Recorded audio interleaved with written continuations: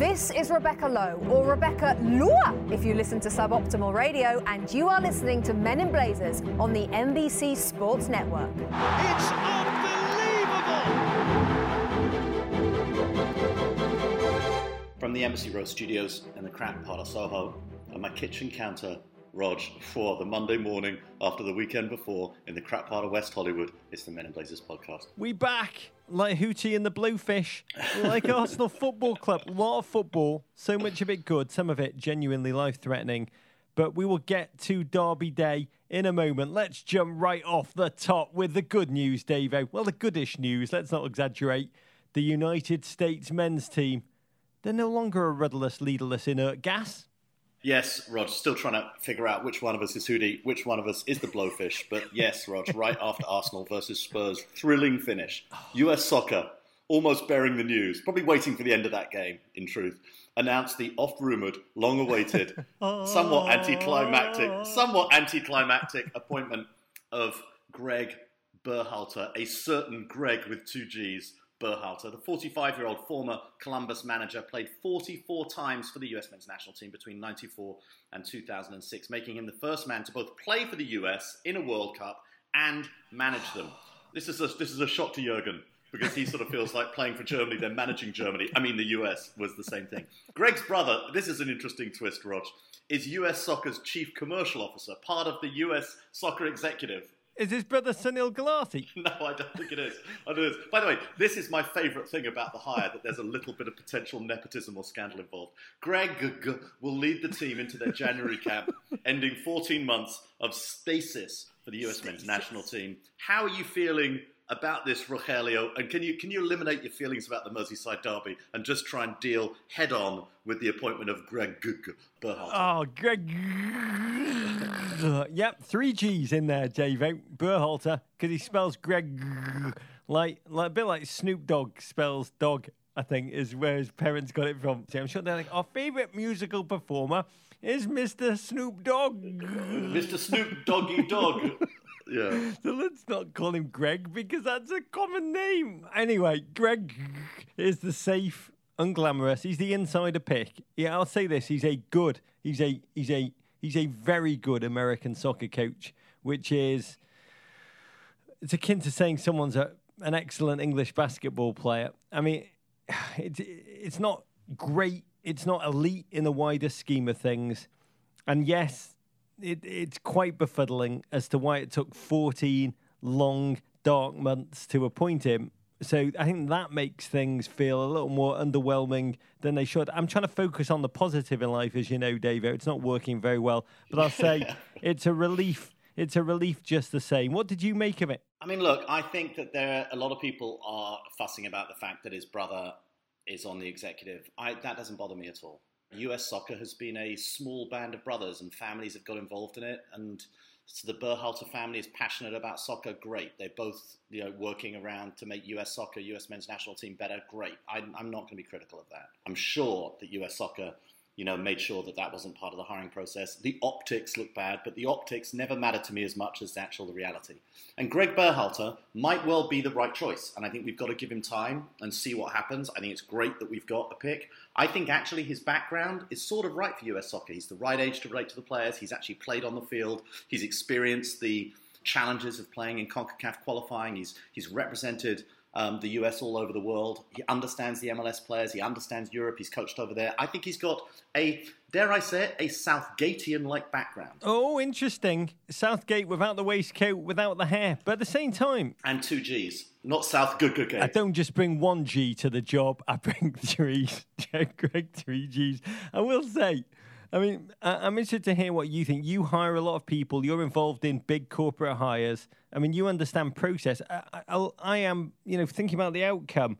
It does. 14 months, big drum roll. Feels a bit like, or it reminded me when this happened. I thought about this last week as news leaked out. A bit like the unveiling of the Segway scooter back in 2001. I know it's hard to remember life before the Segway scooter, listeners, but what I remember about that launch is that it was rumoured for months. I think it even had a code name, my favourite kind of code name. I think the code name was Ginger. And the talk was that ginger, we can't tell you what ginger is, but it's going to change everything. It's going to change civilization. It's going to revolutionize how we travel. Cities will be laid out differently because of ginger. I remember there was a VC, I can't remember who the hell it was. I remember watching on television with a serious face saying, ginger is going to be bigger than the internet. I got so excited, and I watched live the Segway press conference where they unveiled it. What was this thing that was going to change everything? They pulled off a sheet. And there it was, like just the whole Paul Blart Mall cop of it all. And I was like, is that it? Is that really all you've got after all this? And it feels a bit of the same with GregG Berhalter. Berhalter. How does it happen though? First American to manage in Europe. Hello to all our listeners in Harmaby in the second division. Columbus 4 times in 5 years, playing attractive, attacking, confident possession football on a low budget. But to me, feels very safe, very risk averse, possibly not quite as engaging of the Latin footballer that is our future as could be. But you understand how these hires are made from the inside. I mean, look, from the outside, I think we always expect organisations, whether it's our favourite sports teams when they're drafting, or movie studios, or big banks, or even the government when they're like putting together, cabinet positions. We expect there to be like this completely democratic, thought-out process where everyone's considered, and then the short list becomes shorter and shorter and shorter, and everybody's interviewed equally, and then with no bias whatsoever, the final person is hired. And on the whole, that's not how hiring, how drafting is ever done. What? No, you hear organisations all the time saying, yeah, we got our man. They have very early on. They might analyse every pick on the board.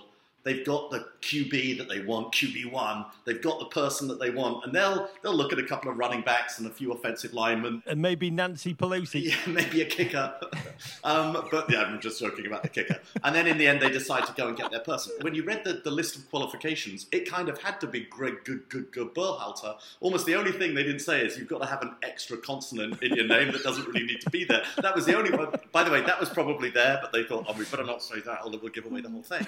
And I think more than just what the qualifications were, I think their person was GregG Berhalter. They did go through something of a process to get him. Who knows what was going behind the scenes, whether or not GregG Berhalter was actually sure that he wanted the job. I think certainly when he got into a season with Columbus Crew, he wanted to focus on that and didn't want to talk about it from what one hears. But in the end, does any of this process matter if GregG Berhalter ends up taking the US to the World Cup, having the US play, a better form of soccer, and for us to see these young players, develop and blossom into our next generation? Yeah, and I'm sure just listening to the requirements that you've revealed exclusively on this podcast, I'm sure Juan Carlos Osorio was probably furious. He's probably left the interview room but I've got 3 O's. I have 3 O's. And they're like, not good enough. That's a vowel. Oh, Juan Carlos. Oh, Juan Carlos. Tata Martino's like, I have 3 A's. They're like, yeah, but you don't speak English. They're just like 3 A's bad. 3 O's terrible. We were looking for guttural consonants. Oh, I say what it does. You talk about the young players. It does cement Christian Pulisic as the face of US soccer for the next cycle. I mean, he is our everything. The last cycle we qualified, it was Jurgen Klinsmann who got the Time magazine covers. Do you mean Christian and Pulisic? It means Jurgen was the one who did the 60 minutes. He was the Triple G is not going to be the wider media interest catch this time around. Pulisic has got more leverage, what he wants, what he feels, how he understands the game. He has all the leverage, probably more than any player in the modern period. And, producer J-Dub's chatting to him. He's thinking about the McKinneys, the Sargents, Tyler Adams now at Red Bull Leipzig, the Tim Weyers. They're going to come from elite coaching in Europe. He is going to have to bring it. He is going to have to bring it, GregG. Is going to have to bring it to win them over. Rog, can I just say something to that, though? Because I think that's a really good point. And I think a lot of people are thinking that. But Southgate, I think only insane British pundits think that Southgate hasn't done a good job with England. Southgate is not an elite coach on the level of Poch or Jurgen Klopp or, even Marco Silva, Rog. He's not an elite coach on that level. And yet, he's been able to be very, very successful with the national team set up in terms of relating to the side, having a way that England go and play soccer. I'm not saying, believe me, this would be the height of arrogance to suggest that the US need to go and look for England to go and be the model. That's the kind of stuff that drives US soccer pundits crazy. But I think that holding him to the standard of, but when we compare him to the elite international soccer managers, the world of international soccer is littered of international, representational soccer is littered with incredibly successful managers on club level who failed with national teams. There are huge club managers who, when they coached their national teams, did very poorly. Yeah, I mean, international football, this is really important. It is a strange beast. And I think about GregG Berhalter, he's not the most dazzling. Is he the most tactically astute gentleman in elite football? Probably not. But international football is a strange beast. The managers don't, and this is important to note, they don't have as much influence on their teams as club coaches who have their players training day in, day out. International managers have their players for a couple of training sessions, then game day, then they're gone. Hence, you've got lesser managers on tiny teams who excel if the team culture, and ultimately it's the team culture I care about, is right. You see Chris Coleman leading Wales into the Euro 2016 semi-final. You see Jorge Luis Pinto taking Costa Rica on a daring run into the World Cup quarterfinals in 2014. The US team has real problems. When you speak to many of the younger players right now, they talk openly how difficult it has been over the past 13, 14 months of purgatory to play on this team. They almost say, I dreaded a call-up, which you never hear US players say. So here's what I'd say. Let's not allow the frustration with the process, the stasis over the past 14 months, soil Berhalter. He's now the manager. And I truly believe this from my Everton days. We've got to get behind him. When Everton were perennially struggling with mediocre players and the jovial but truly terrible Scottish manager Walter Smith, and you'd arrive at Goodison feeling condemned, doomed, but about 20 minutes before kickoff, maybe a last pint in the pub, with the mood low, some character was guaranteed to shout out, "Get behind the lads!" Which meant stop your moaning. The manager is the manager. The team is the team. The game's about to go down. We have no other option than to give the team we love our full-throated support. So let's say that, Davo. GregG Berhalter. Let's get behind the lads. No, Rog, the T-shirt is "Get behind Greg." Get behind Greg. Get behind Greg. I think I can hear the chant right now. I can hear it. Yeah, we're going to destroy these teams with those guttural consonants. They're not going to know what to do with themselves unless you see that team sheet. I heartily agree with you, Roger. I don't know what's going wrong with this pod, but I absolutely agree with everything you just said there. Some Men in Blazers news and notes now. We're taping on a Monday. Roger, it's Monday morning. We've just got out of boxing because we got a crazy week this week. Bonkers. And we wanted to get ahead of it. We're taping shows with Rebecca Lure, with David Villa, and a very special secret guest who we can't talk about, Rog. And it all starts, the Men in Blazers shows return this Wednesday at 5:30 p.m. Eastern Time on NBCSN with special guest, only Hollywood director and massive Palace fan Paul Greengrass. You know him from the Jason Bourne series, Captain Phillips. We know him as a massive, massive Palace fan. Biggest Palace fan in Hollywood, Dave, and it is a beautiful interview. What he says about the role of football in his life and the role Palace play, they are lessons to live by. I really can't wait for you GFOPs to see it. We also want to announce our favourite entry in our hashtag MIB Pro-Fro contest, in which 10 GFOPs are winning one of the most iconic football jerseys of all time, the old school Eintracht Braunschweig shirt,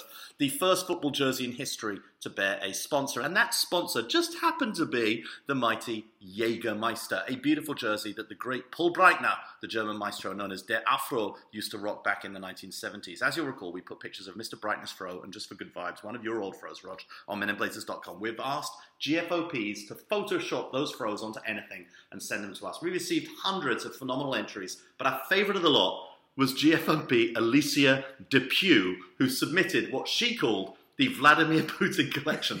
Think shirtless Putin on horseback with Roger's old fro. All the winners are up on meninblazers.com. Those amazing jerseys are on their way as we speak. He's slightly less menacing with my fro on in Vladimir Putin, I will say that. And I want to thank Jägermeister. We love this competition and honestly loved unearthing that secret nugget of footballing history with that beautiful jersey, which connects the exclamation point in a glass that we love to a rich footballing tradition. We've got a packed show, Roger. We're going to head down to Flavortown while recapping Triple D Derby Day, including Fulham manager Claudio Ranieri's return to Chelsea in the West London Derby. A salty 6-goal thriller between North London rivals Arsenal and Tottenham, and a Merseyside affair that ended in bizarre, self-inflicted Everton heartbreak. A lost so cruel, Rog. I promise I'm not even going to pat your head, Rog. Repression is a great, great mental tool, listeners. Should we start with a toast? Yeah, go with a toast, Rog. I want to pour out this bud and say I've got a huge respect to all you GFOPs who made the quite brilliant decision to travel over to Britain for a Premier League weekend to watch the derbies in person. We were really inundated with photos of you running all over Britain, especially you at Quinn Welsh, who shot over on impulse 5 days before the derby. You just decided you want to go and see the Blues. I hope you are not scarred for life. Your photos looked absolutely joyous, well, until the match kicked off anyway. And it's in that regard I want to make my toast. I want to raise this bud to sports, because sports, Davo, I realised this weekend, they're just the worst. I mean, really, just the worst. I was just yesterday, within the span of 5 hours, I was devastated, laid low, just brought to dark levels twice, not once, twice. Once by Everton, then by the Chicago Bears.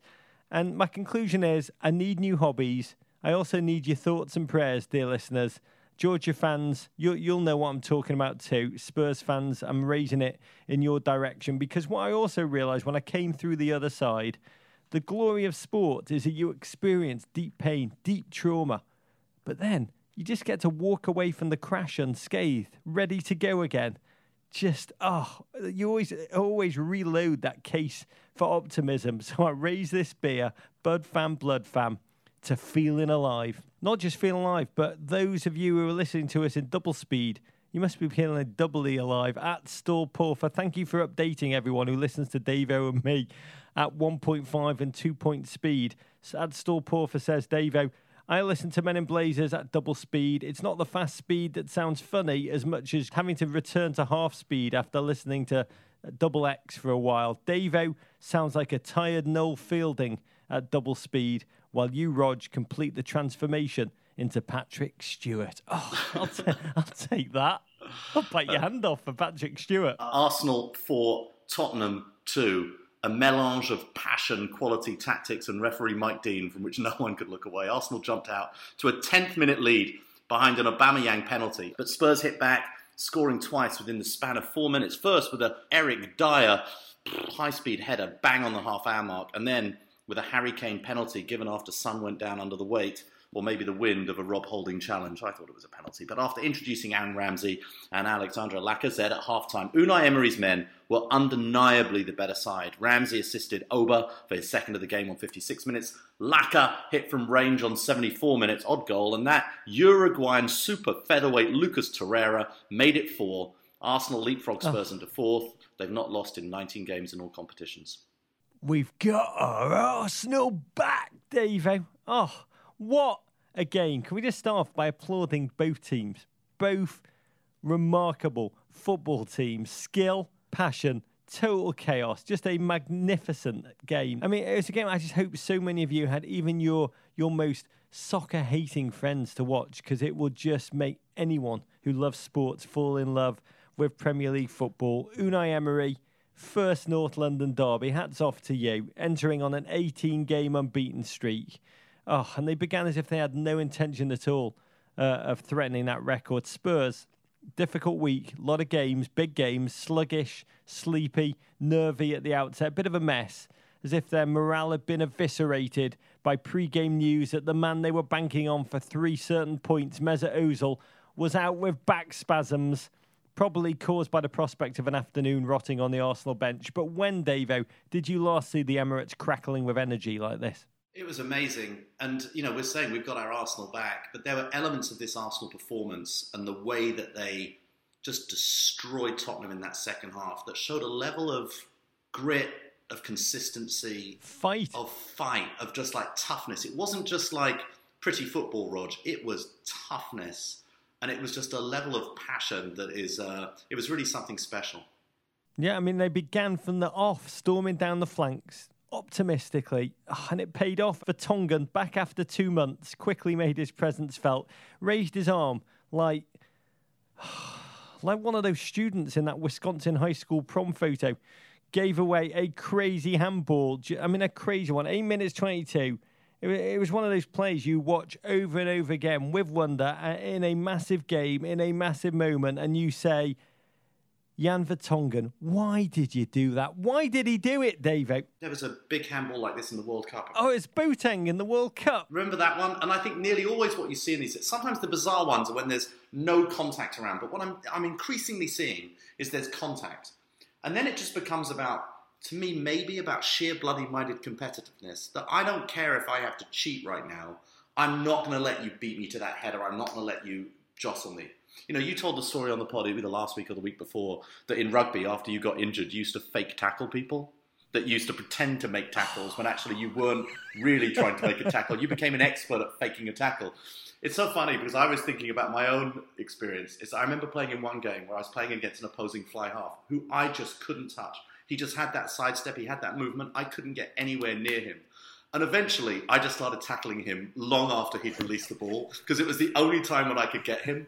I just wanted to tackle him so badly. I didn't care that it was going to be a penalty. I didn't care that I was tackling him like literally seconds after he'd already released the ball. I just wanted to tackle him. And maybe it's that same kind of thing that I just want to beat.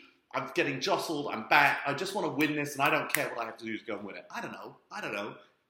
Vertonghen, he's Belgian. Who understands Belgians, Rog? Oh, he just wouldn't want to make sure young Foyt know he was not the only one who could give away erratic penalties. Whatever the reason was, Aubameyang converted 9 Premier League goals at that point, scored from 9 shots on target, and Arsenal just seemed so dominant. I mean, but then the game flipped on its head. Not for the last time, dear listeners. First, Spurs free kick. A flick from the direwolf at the near post. We the kings of the north of London. An amazing goal, an amazing celebration right in front of the Arsenal fans. Yeah, I mean, that was interesting. We should say, Leno, a bit embarrassed, tried to spoon the ball, but could only usher it into his own net. Should have used his stiff, strong wrists like Vertonghen. There was aggro when Dyer celebrated in front of the Arsenal fans. And I've got to credit Arsenal because they didn't used to fight back when teams kind of mocked them on their own turf. And that is when I realised something very different is going on in the Unai Emery era, that these players have been inculcated with a spine, with a fight. You don't mug us off on our home turf. And it suddenly felt like a proper tasty North London derby again, post-Wenger, where both teams were evenly matched in terms of their weight class and everything was possible. Within 3 minutes 55, it would get worse for Arsenal. Was it, Davo, a penalty? Was it not a penalty? Rob Holding on Son. I've said this so many times. You've seen him given. You've seen him not given. It was given. It was, I would say, a naive challenge by Holding on Son in that position. And he went down. And I know we're all like, oh, he didn't need to go down. He dived. But watch that at regular speed. At pace. Watch that at pace and see if you could have stayed on your feet. Especially those of you listening in double time onto our podcast. Watch it, because it is a double time move. I think honestly, the howling of the Arsenal fans was almost adopting the position that, oh my God, we're going to lose. We need to scream about something. Holding catching him, let's say flickeringly. There was contact. Let's call it a brutal grazing. Was it sufficient to bring down a grown man at pace?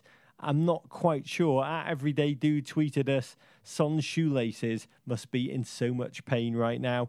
And at the moment, I thought it depends who you support. There was just enough contact for Spurs fans to see stone cold penalty and for Arsenal fans to bellow that they were hard done to. But we should say this, referee Mike Dean, he loves a penalty. The Premier League statistician at Oily Sailor, amazing stat. Mike Dean has awarded 6.2% of all penalties in Premier League history. That's an astonishing achievement. We've got to salute you, Mike Dean, for pissing off clearly so many fan bases consistently in your refereeing career. Harry Kane, no mistake, 8 goals in 8 games versus Arsenal. If only he could play a North London derby every week with Mike Dean as a referee. And Arsenal in that moment, Davo, momentarily looking, only one adjective really comes to mind. They look so Spursy. They'd outplayed them in the first half, and then they're 2-1 down. You kind of thought, I've seen this before. This is going to be it's going to be tough for Arsenal to come back into the game. But Emery is a different man than Wenger. Double change at half-time. Ramsey and Lacazette replaced Iwobi and Mkhitaryan. Bold move. and one that paid off because the impact was immediate and beautiful. Pochettino never truly tactically adjusted to it. We had handsome Bellerin passing a visionary ball to Ramsey, a flick from him. Brilliant creativity and muscle memory from Ramsey. Never leave Aaron Ramsey. Oh, and Oba, first time, 10 goals in 10 straight shots, spanking a stunning exclamation point of a finish. Oh, for a gent who is so confident right now that the shaved stars in the side of his head are the only mistake he's going to make. He's almost become club legend, Aubameyang. He's a player with like swagger. Yes. Rog, this is something when I sent, one of my amazing hosts on Good Morning Football, Nate Burleson, when we were in London doing Good Morning Football over there, he went to his first ever Premier League game. He went to see Arsenal play. And I said to him the next morning, how was it? He goes, Aubameyang, I like him. He's got swag. And he does. He's got swagger. He's got swagger. That's something we haven't seen at Arsenal for a long time, that kind of swagger. Lethal swagger. We've had crazy swagger. We've had Xhaka. Yeah. I don't know if I'm going to hurt the opponent or ourselves, but let's roll. But clinical, lethal, potent swagger. We have not seen that for far too long. And what a move. 3 touches, Rog. 3 touches from back to front, and they go into the lead. Nipple tingling. Yeah, nipple tingling. One of the best goals. That's one of my that's like a FIFA level football goal, Rog. You just don't see that very often in real football. But what was astonishing also at this moment, second half, Arsenal were actually outrunning Tottenham Hotspur, who we see as one of the most hard-chasing teams in the Premier League. They were out-staminaing them, out-hustling them, outrunning them. And at the close, it was Arsenal who then scored 2 goals in 2 minutes 45 to finish off the game. Lacazette, after Foyt's mistake, gave the young Spurs defender his contractually obliged assist. I feel for this kid. It's a bold move for Poch to leave him in with Alderweireld on the bench. But he is establishing himself as a kind of player Joleon Lescott or John Stones, young Stones was at Everton, a young player with a guaranteed mistake in him every single game. And you just watch with wonder this climax, this frenetic energy, this North London derby. Once again, a heart-pounding mix of skill, tenacity and total chaos. And above, the passion, which was... when your favourite footballer, one of my favourite footballers now, Lucas Torreira, that tiny, angry, pig-in-a-blanket-sized footballer who's just everywhere, just had a game that reminded me, Stevie Gerrard once told me that when he was coming through, if an opponent had the ball in midfield, it personally insulted him. It got him so angry, he just wanted to destroy them. That is Torreira. And when he scored his first goal for Arsenal, ripped his little shirt off, just sunk his head back in, overwhelmed by emotion. After scoring, you just saw a reflection of why we love football, because few things make you feel more alive. Amazing, David.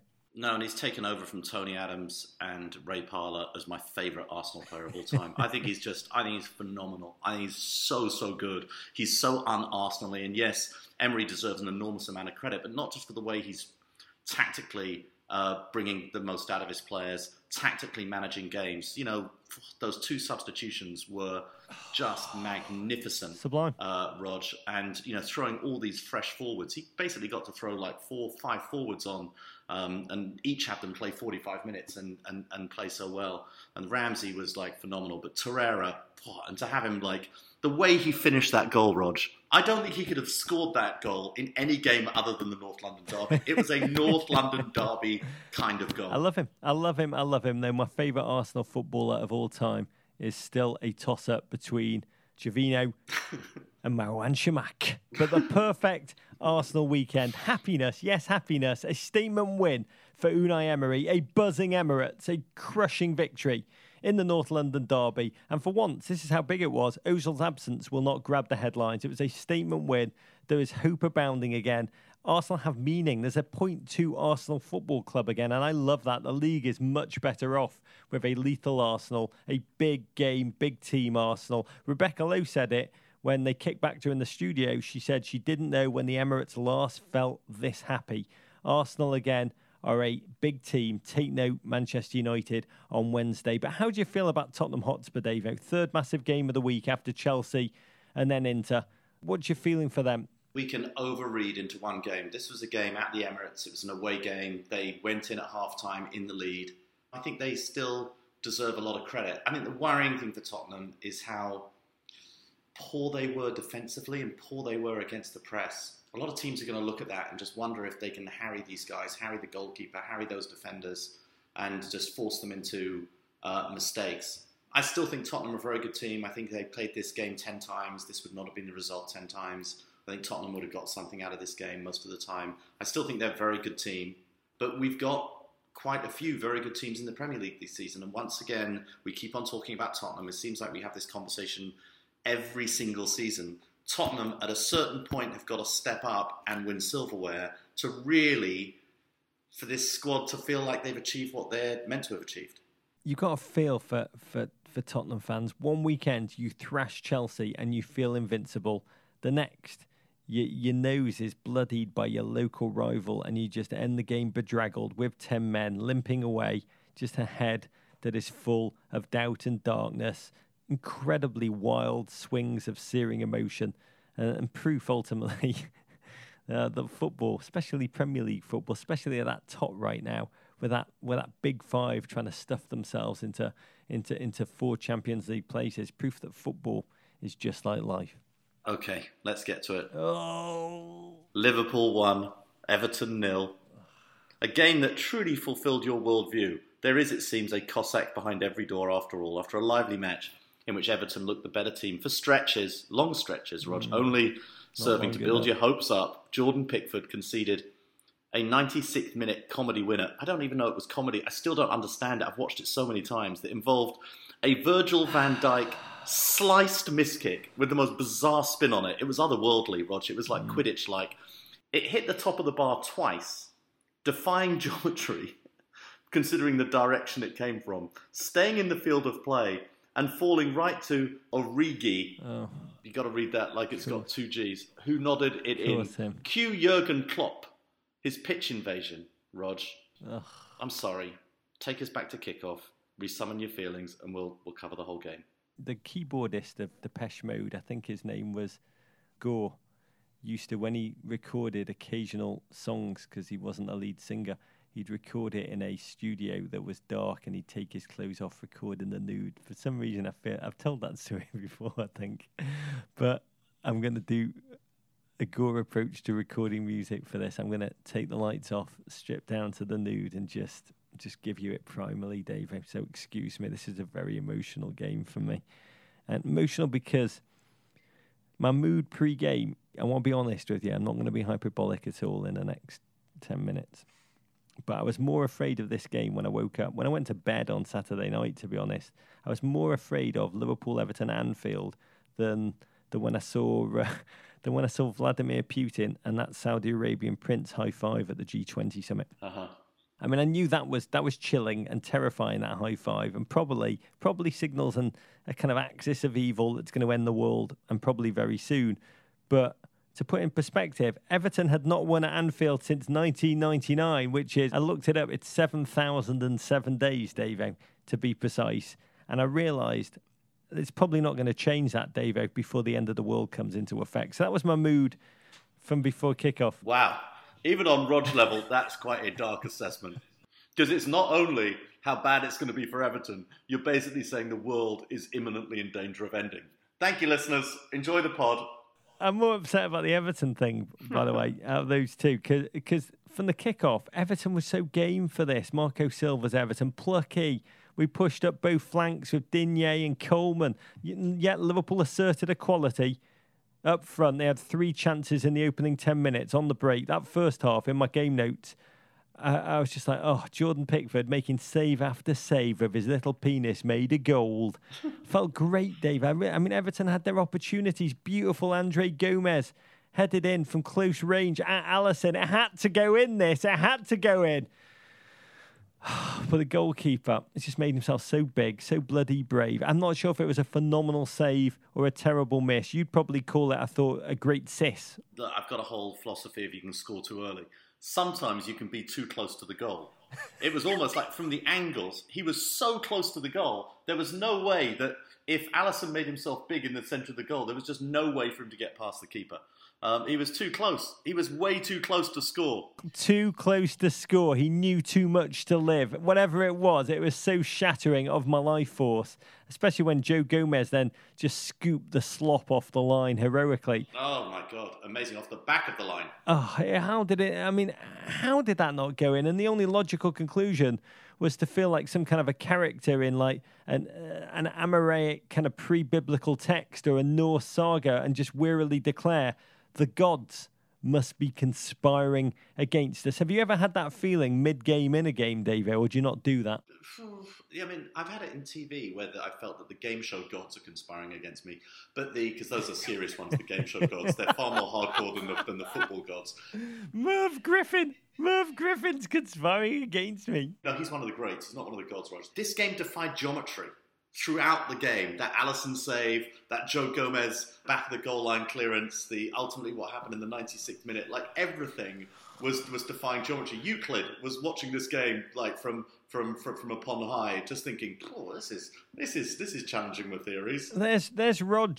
Let's make him football's Joe, because I knew Davo pretty well from when that Gomez could not convert the chance. I knew that for all of our efforts, for all of our heroicism, for all of our fight, and you have to compare this performance to just the dark, negative pessimism under Sam Allardyce, 3 derbies and an FA Cup debacle in which we mustered 4 shots on target.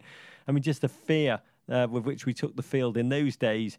And indeed, not just under Allardyce, but overall as an Evertonian, my dominant emotion during an Anfield derby is akin to that of a gentleman who's been placed under the blade of a guillotine and is waiting just for their miserable existence to be snuffed out. That's how I feel whenever Everton play at Anfield. But Marco Silva, he's made us feel real hope. He's made us feel that we can do anything.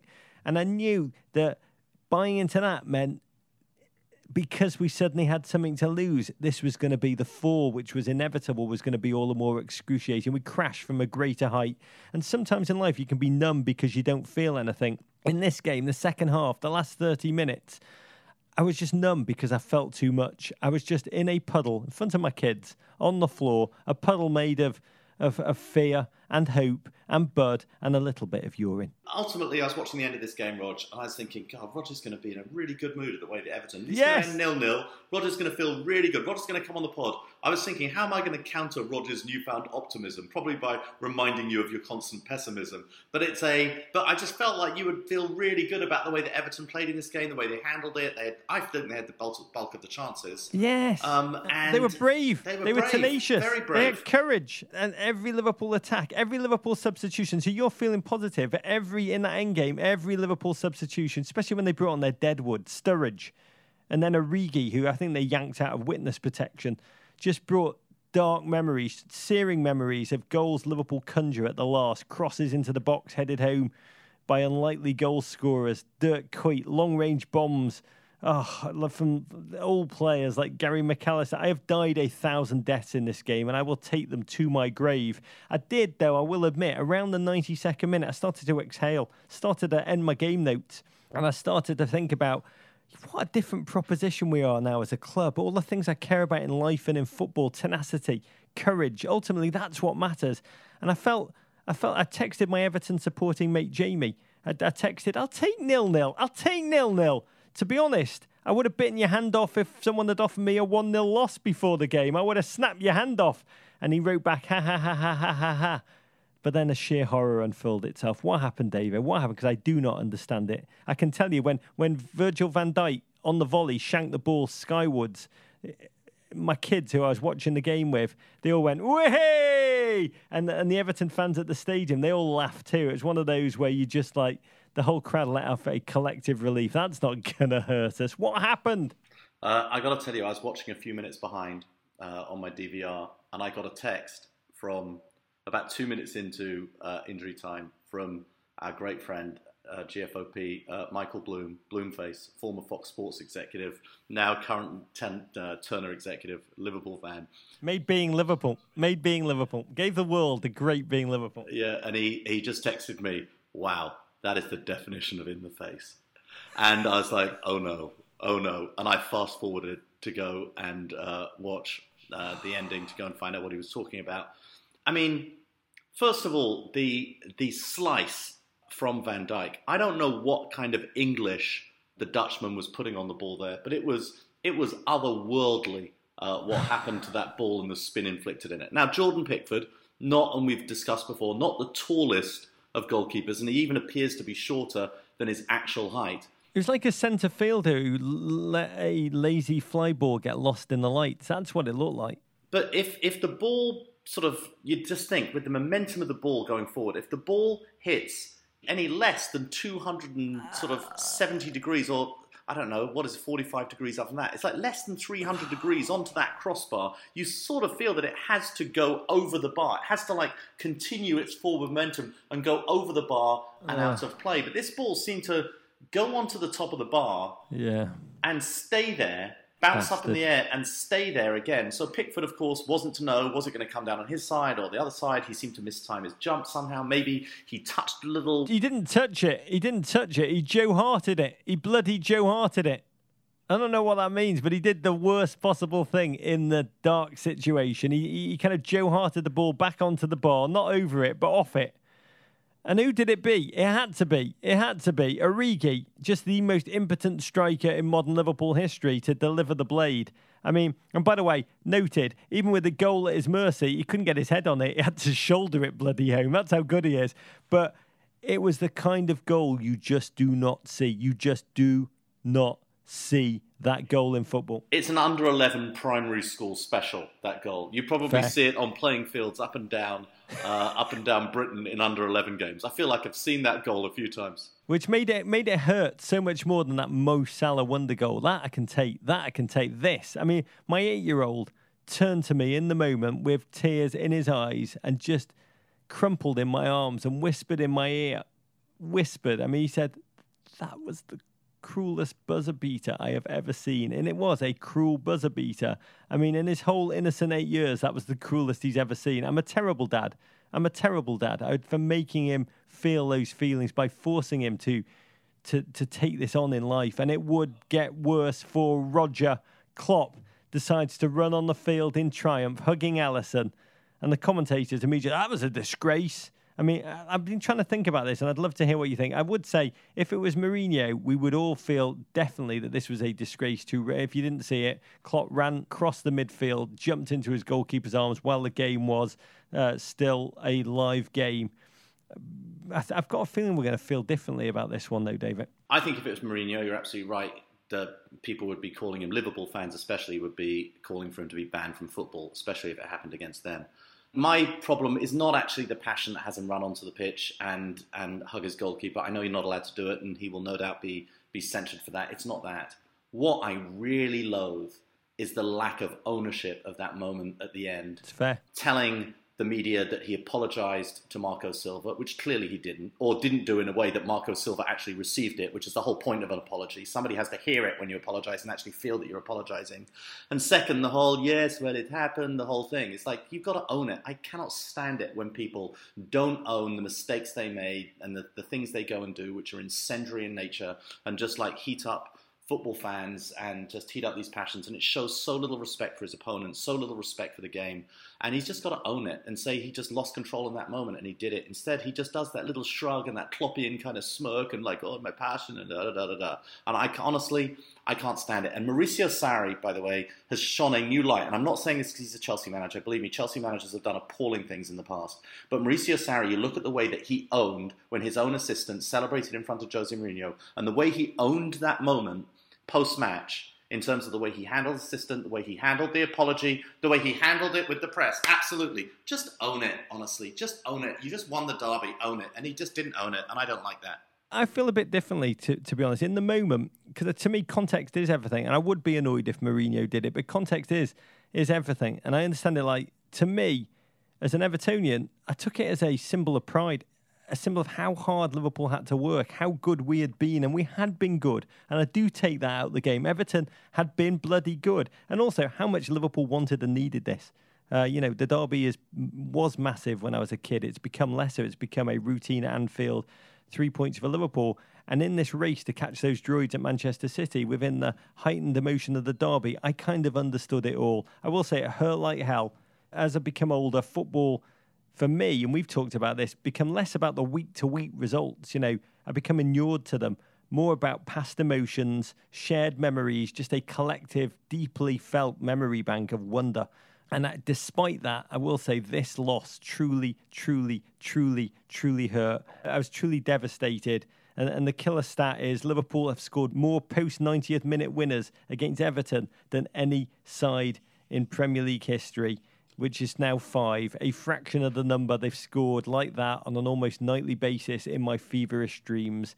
And when I took my oldest kids, 2 of them, to Liverpool's 2-1 win in the FA Cup semi-final in 2012, which they lost in a dark way, as we left Wembley, we passed a fat, drunk Everton fan who was urinating on the outside wall of Wembley. And as we walked past, he just screamed at us. He goes, "Oh my God, how do they always find a way to do us?"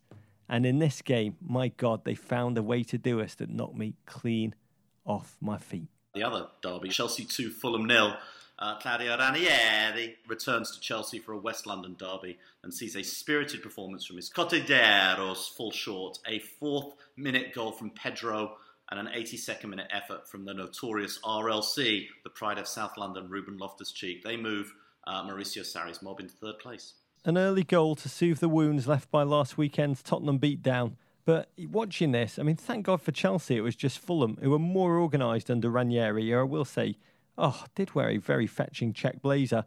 But Chelsea still seem unbalanced in midfield, Davo. This N'Golo Kante, the most talented piece of flapping skin in the Premier League still. Well, I think there's that, and N'Golo Kante still trying to find his position within Sarri ball. David Luiz, as I predicted, selected again despite his performances over the last few weeks. And there's something, it's really more to me about the Chelsea spine. It's about central midfield. It's about central defence. It's even about Kepa here and there, even though he made a couple of good saves in this one. The team just doesn't feel like it's got that spine. I think the reintroduction of Pedro was excellent. It gave the team more energy from the off, and that's who scored the first goal, a very Pedro-like goal. Oh, honey, I shrunk the Pedro. And, Ruben Loftus-Cheek scores at the end. Chelsea had some other chances, but, Fulham look more organised. They're getting a new manager bounce. I think they're playing less naive Premier League football under Claudio Ranieri, which is something that a lot of Ranieri observers will be surprised that I'm saying. Chelsea's still unsyncopated, and yet they still sit in the table above their North London rivals. And, who knows? They've gone through a dip in form. We'll see where they go for the rest of the season. The Kante thing's weird to me. He keeps being singled out by the single-minded Sarri, despite the great play on that first goal. It's always a challenge for managers. Do you play the players that fit your system or tweak your system to play the players at your disposal? And I will say, we've seen Kante play the role of 3 men in that defensive shield, trying to turn him into an attacking force. It's kind of like taking an incredible catcher and deciding, nope, he's going to be our shortstop.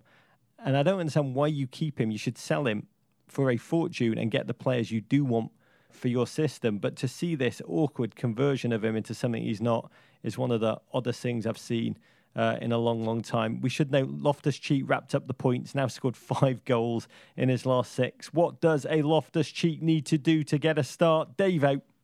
I don't know. I hope he can get a start. I think he's looking lively. He's a player that defenders just hate having to deal against. Rival midfielders hate having to deal against. I think he's really coming to his own this season. And certainly for a boy who joined the club at 8 years old, the fans want that connection to the academy, to the past. And, Ruben Loftus-Cheek is the fans' favourite right now. The answer to the question, how does a Loftus-Cheek get a start? The answer, sadly, is move to Bournemouth. Or Palace, Rog. Southampton 2, Man United 2. United stumbled in post Jose Mourinho's Champions League water bottle smashing antics against young boys. And things aren't any rosier after this tale of 2 halves in 1 half. The Saints stormed out to a 2-0 lead in the first 20 minutes thanks to an Inverness blast from Scott Stuart Armstrong and an inch-perfect free kick from Cedric Suarez. But United stormed back before half-time on the shoulders of young Marcus Rashford, who set up Romelu Lukaku, the big Belgian's first since September 15th, and Ander Herrera, Rog. Neither team found a way through after the interval. United are 7th in the table, but still top of the back pages. Southampton in 18th, Rog, sacked their manager, Mark Hughes, after this one, after just 3 wins in this last 22 matches. They await announcement of a new gaffer, Berhalter no longer available. who will it be, Dave? Maybe they'll take Arena. Southampton, so beleaguered, so bereft of hopes. Of course they'd surge into the lead against United. Oh, that little Armstrong with the goal, a small step for man, a giant step for Man United kind. Then a stunning second, Suarez lashing the ball home. Even Southampton treat United like Ralph Wiggum. No fear, no respect. You look at the list of teams who have scored twice against United this season in the first half alone. West Ham, Newcastle, Brighton, now Southampton. I mean, it's astonishing, Davo, to watch. All Jose can do is go through his kind of greatest hits of sour and angry faces. Paul Pogba carelessly gives away possession, screaming Jose. Rashford blasts over, head in hands Jose. Ashley Young hoists ball out of bounds. How do I work with such incompetence, Jose? That backline was breached so many times. You kind of think, oh, the Starwood reservation system's got better defences than Manchester United. Once again, this sort of like collective inertia. I mean, I don't know what it is. Like inertia, ennui. There's something going on in this team. It's just so odd. The sum of the parts so much less than the individuals involved only feeling like they can really play football when they're 2-0 down, Rog. When they get punched in the face is the only time they actually feel up for it. It's the way they like it. And the second half, incident-free, joyless. United, 3 wins in their last 8. So little urgency, so little leadership. They almost seemed happy, the players, content to get a point at Southampton. They're now 16 points back from City so early in the season. Honestly, also rans with Mourinho saying Pogba's a virus post-game. You've got Arsenal on Wednesday, game against Liverpool looming. We had a great exchange this week where I was talking about this is just so predictable and so dark, but you texted me back, I never want him to leave. No, never want him to leave. He's just the greatest entertainment of all time. There's so much to talk about with him, and I just hope he ends up at Burnley, you know, and I could sort of feel it happening. He'll get sacked, he'll figure out how to like find the story, he'll want to stay in England. He might go off to the continent for a little while and take some team to like win the Europa League or even like on a run in the Champions League, and then he'll be back. I'll tell you what I really hope for is Everton. I want Everton more than anything. Oh, please. You know, Everton or Burnley, I can imagine he'll get vindication. I can imagine a press conference where he goes, it's so real here. Life's authentic. I've just found myself again. He'll start selling products on Goop. He'll become a new man. I can see it all day. But go to Burnley, Jose. Go to Burnley. Man City 3, Bournemouth 1, despite the scriptwriters trying to manufacture a storyline by leaving this game tied at halftime thanks to a Bernardo Silva strike and a Callum Wilson snap header. City pull away in the second half. The catalyst Raz, Rog, who frankly bossed the game, including a 57th minute goal. Gundogan added the third. Bournemouth have now lost each of their last 4 games. But despite playing very good football, City stay top. I mean, but yawn. Yeah, it is yawned it. I mean, under strength in this one, lacking the dented Kun Aguero, but another game, another opponent overwhelmed, scoring early, and after a brief wobble, scoring often, and even far from their best. I find it hard to watch them because you know the result. There's no suspense, there's no drama, there's no real challenge. It's a bit like playing FIFA at amateur level. The goals flow, but the games lack drama, David. Do you find it boring watching this? Yeah. I mean, it's... Unfortunately, Man City... I loved watching Raz boss that game in the second half. I thought that was phenomenal, and I think Raz is truly turning into a world-class player. I love that. But Man City they're not an electrifying... I don't know what it is, because they do play electrifying football, and somehow it's not electrifying. It's almost like watching somebody else play FIFA, where they're really good at it, and they've got an amazing team, but you don't really like watching the football. Yeah, it's like eating fine dark chocolate with an infinite supply. It's amazing if you only get a little nugget, but if you can eat it all the time, it just gets boring. Quickly makes you feel sick. And watching City, this perfect, this free of error, this luxurious, when I watch them, my mind wanders and I think this is how it's going to feel in the future when we only ever make love to sex robots. And I don't know what that is exactly going to feel like, but I just hope. And if you're listening, manufacturers of sex robots, please make my sex robot look just like David Silva. No comment, Roger. I'm not going there. Crystal Palace 2, Burnley 0. Up the Palace and mean it. Up The Eagles Palace. rule over struggling Burnley in this one. A textbook crot from James MacArthur in the 16th minute and an Andros Townsend wonder stonker. Yes, I just said an Andros Townsend wonder stonker ends Palace's 8-game winless streak. They move into 14th place. Burnley, meanwhile, need to get their groove back, Rog. Winless in their last 7 and down in 19th place. Get Jose Mourinho in now, Burnley. He'll solve everything. Palace made 29 shots rain down on poor Joe Hart's goal. And not just that, but Andros Townsend had both an assist and used up the rest of his season's allotments of goals in the same game, thanks to his second half miniature work of art. And I'm delighted for Palace fans. Up the Palace and mean it. And again, if you want to understand the essence of true love of Crystal Palace and for football in general, tune in for Paul Greengrass on Wednesday. Up the Palace. Leicester 2, Watford 0. A Jamie Vardy penalty hit like he was smashing a punching bag at the county fair. An incredible creative virtuoso effort from a player so good they named a small Virginia liberal arts college after him, James Madison. See the Foxes get their first home league win since September. They're up to 8th place, Rog. Oberlin. No, James Madison, Rog. Go on. Newcastle 0, West Ham 3. 2 goals from Eltree layup specialist Javier Chicharito Hernandez and a Felipe Anderson injury time effort end the Toons' 3-game winning streak. The win moves the Manuel Pellegrini's breakdance crew up to 13th. Obviously, Portly Rog, he needs Newcastle to lose a few games, so expectations come down again. Huddersfield 1, Brighton 2. The Terriers took the lead just 55 seconds in when Matthias Jurgensen scored the fastest goal in the Premier League season so far. But the game turned when Steve Mounier was sent off for a high challenge on Yves Bissouma. Harsh. Looked a bit harsh, Rog.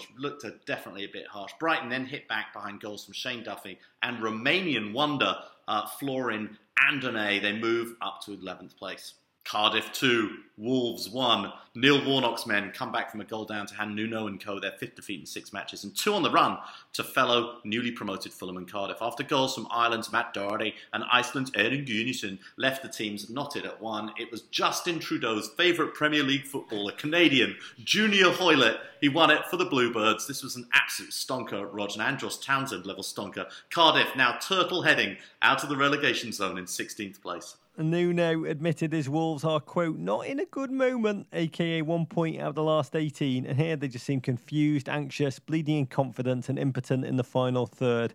They have rocked some of the biggest clubs in the Premier League and then faltered against middling and lesser foe this season. Here, undone by Cardiff. Junior Hoilett, if you've not seen that goal, see that goal straight out of Brampton, Ontario.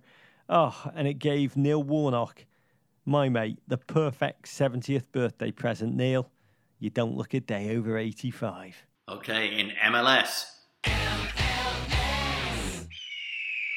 We are now less than a week from MLS Cup final, Rog, pitting Can you feel it? The Portland Timbers against second season wonders Atlanta United FC. After a scoreless first leg, the Timbers defeated Sporting KC 3-2 in Kansas City, thanks in part to one of the goals of the season from Sebastian Blanco. And in the East, Atlanta came to New York with a 3-0 lead and advanced 3-1 on aggregate. We're braced for an MLS Cup final for the ages, Rog. Oh, yeah. Though at first, as an Everton fan, I need to send my love to Red Bull's supporters. An MLS regular season record for points set by your team. Yes. You won a third Supporters' Shield in 6 years. Yes. But once again, all that momentum disintegrates so cruelly in the playoffs. There is a quote from The Life of Pi that I relate to, and I think you will too, Red Bulls listeners. When you've suffered a great deal in life, each additional pain is both unbearable and trifling. But well done, Atlanta. I did love the tweet by Pablo Maura, who said, real tough blow for Red Bulls fans, but you guys can take comfort in knowing that these lifelong Atlanta United supporters have waited an entire year and a half for this. Oh, it is going to be magnificent, Davo. It's going to be a final like no other. Huge respect to Portland, a footballing dynasty, we can almost say now, on the men's and women's side. And that Blanco goal, I've scored thousands in my dreams, but none quite as good as that. I can't wait for the final. Football's coming home. That home is going to be delirious at Atlanta United after a season of wonders. From you look at that team, you listen to the podcast we did with Darren Hale, so much can be learnt by so many from what they've done. The passion, the commotion, the delirium, the smell of Waffle House faintly just fanning out over that field with 70,000 plus cheering on an MLS Cup final. It's going to make next Saturday a historic one for football in the United States. Midweek Premier League fixtures are back, and they look like this, Roger. It kicks off this Tuesday with Watford hosting Man City at 3 p.m. Eastern Time. And then Wednesday, it's Man United versus Arsenal at 3 p.m. Eastern Time. That is followed by the Men in Blazers show with special guest Paul Greengrass at 5:30 p.m. Eastern. And Rog, let's have a prophetic shot of Jägermeister, see what's going to happen in these midweek games. Oh, I need this Jägermeister, David. Sometimes Jägermeister is just an exclamation point that just thrills you. Sometimes it picks you up when you feel life needs just, an adrenaline shot. And I'm going to take it. Oh, God, this shot tells me, Davo, about Arsenal, Manchester United, Jose Mourinho, future Burnley manager, never better than when his back is against the wall and the Wolves are at the door and other assorted cliches are circling all around him. I expect him to piss in Unai Emery's punch. Brace yourself for a late Fellaini controversial winner, controversial's redundant, and some classless on-the-whistle antics from Jose. I see United winning 2-1. That's a shot of Jägermeister. You know my saying, Rog, underestimate Jose Mourinho at your own peril. That doesn't apply here. Go ahead and underestimate him. I like Arsenal getting all 3 points at Old Trafford. Save your telegrams, United fans. This is not me talking. It's the Jägermeister. There are many ways to connect to us, including our now extinct Amazon Emporium, which has transformed into the Men in Blazers Bald Mart. Anytime you buy something big or small from the Bald Mart, we get a tiny percentage that allows us to produce additional, albeit suboptimal content. What are you putting in the Bald Mart this week, Roger? A book, Certain American States, by Catherine Lacey. A book of short stories, wonderfully deaf short stories, stuffed with searingly astute emotional observations and true wit about humans' desperate need for relationships and the ultimate loneliness. The characters in this collection, they are all a bit like me, disappointed with life and afraid of death. Ordinary pain fills this book. And I read an interview with the author. She explained her focus as being that beneath our lives there's the physical rhythm of our existence, yet we want to ignore it because it's too upsetting to acknowledge the sort of temporary bloody mess that is your life. I love that kind of approach to life. And if you're nodding too, you're probably an Everton, Spurs or Georgia fan. This magnificent book is going to help heal you. I hope it'll help heal you, making you realise the feelings you're experiencing, you're not alone in them. Rog, before the pod every week, you laugh at me / get a little aggravated me as I'm crunching my cereal down the mic into your ears. And I thought you might be interested in the cereal that I enjoy in the morning in the crap part of West Hollywood. Please. I enjoy cereals made by a company called Kashi, Kashi. It's their Go Lean original cereal, plant protein and multi-grain cereal with fibre and a tiny little touch of honey to keep me so sweet, Rod. 12 grams of protein, 13 grams of fibre, 8 grams of whole grains in every serving. I don't like eating a lot of breakfast, Rog. But when you do, I like just a banana, a little double espresso, and a bowl of Kashi Go Lean, available at all fine food markets. Can I put in a word for Siggy's Icelandic skier and 2 boiled eggs while we're plugging our breakfast? That is the breakfast of kings. I also want to plug a shoe that's changed my life this week, Glerups of Gotland's low slipper boots. I'm very interested in slippers because I saw a man urinate on several times this week outside my apartment on the street quite brazenly. So I've started to invest in a indoor shoe because I don't want to bring his urine into my house. Just say Glerups you are amazing. You are the best things out of Denmark since Christian Eriksen. While we're plugging crap, Merritt Paulson Pod Special, Portlanders, Merritt Paulson Pod Special for the MLS Cup final dropping, I hope tomorrow if J-Dubs and I can stay outright. But God, I'm looking forward to that, David. You can follow us on Twitter at Men in Blazers, at Embassy Davies, at Roger Bennett, on Instagram at Men in Blazers, at Embassy_Davies, on Facebook. It's Men in Blazers. You can always send your ravens the crap part of Soho. You can always email us at meninblazers@gmail.com. We wrote a book, Rog. It's terrible. I'm not sure if you've heard Encyclopedia Blazer Tanica. Good Christmas gift, good holiday gift, Rog. A good Hanukkah gift. Happy Hanukkah. Yeah, for any holiday that you may be celebrating. Very good for Secret Santas also. Venderpunk, Rog. War Pig. Who wants the Sex Matombo? I like snacks. Balds win. Take that, Gloria. Balds lose. To Tweed. Abrigado, rock on, mate. Kung Fu Fighting America. Love you, Davo. Love you, Rog. Sorry about Everton. I feel better for speaking to you, though. Don't repress it. Let it out, people. And Jose, get thee to Burnley. Congratulations, Greg.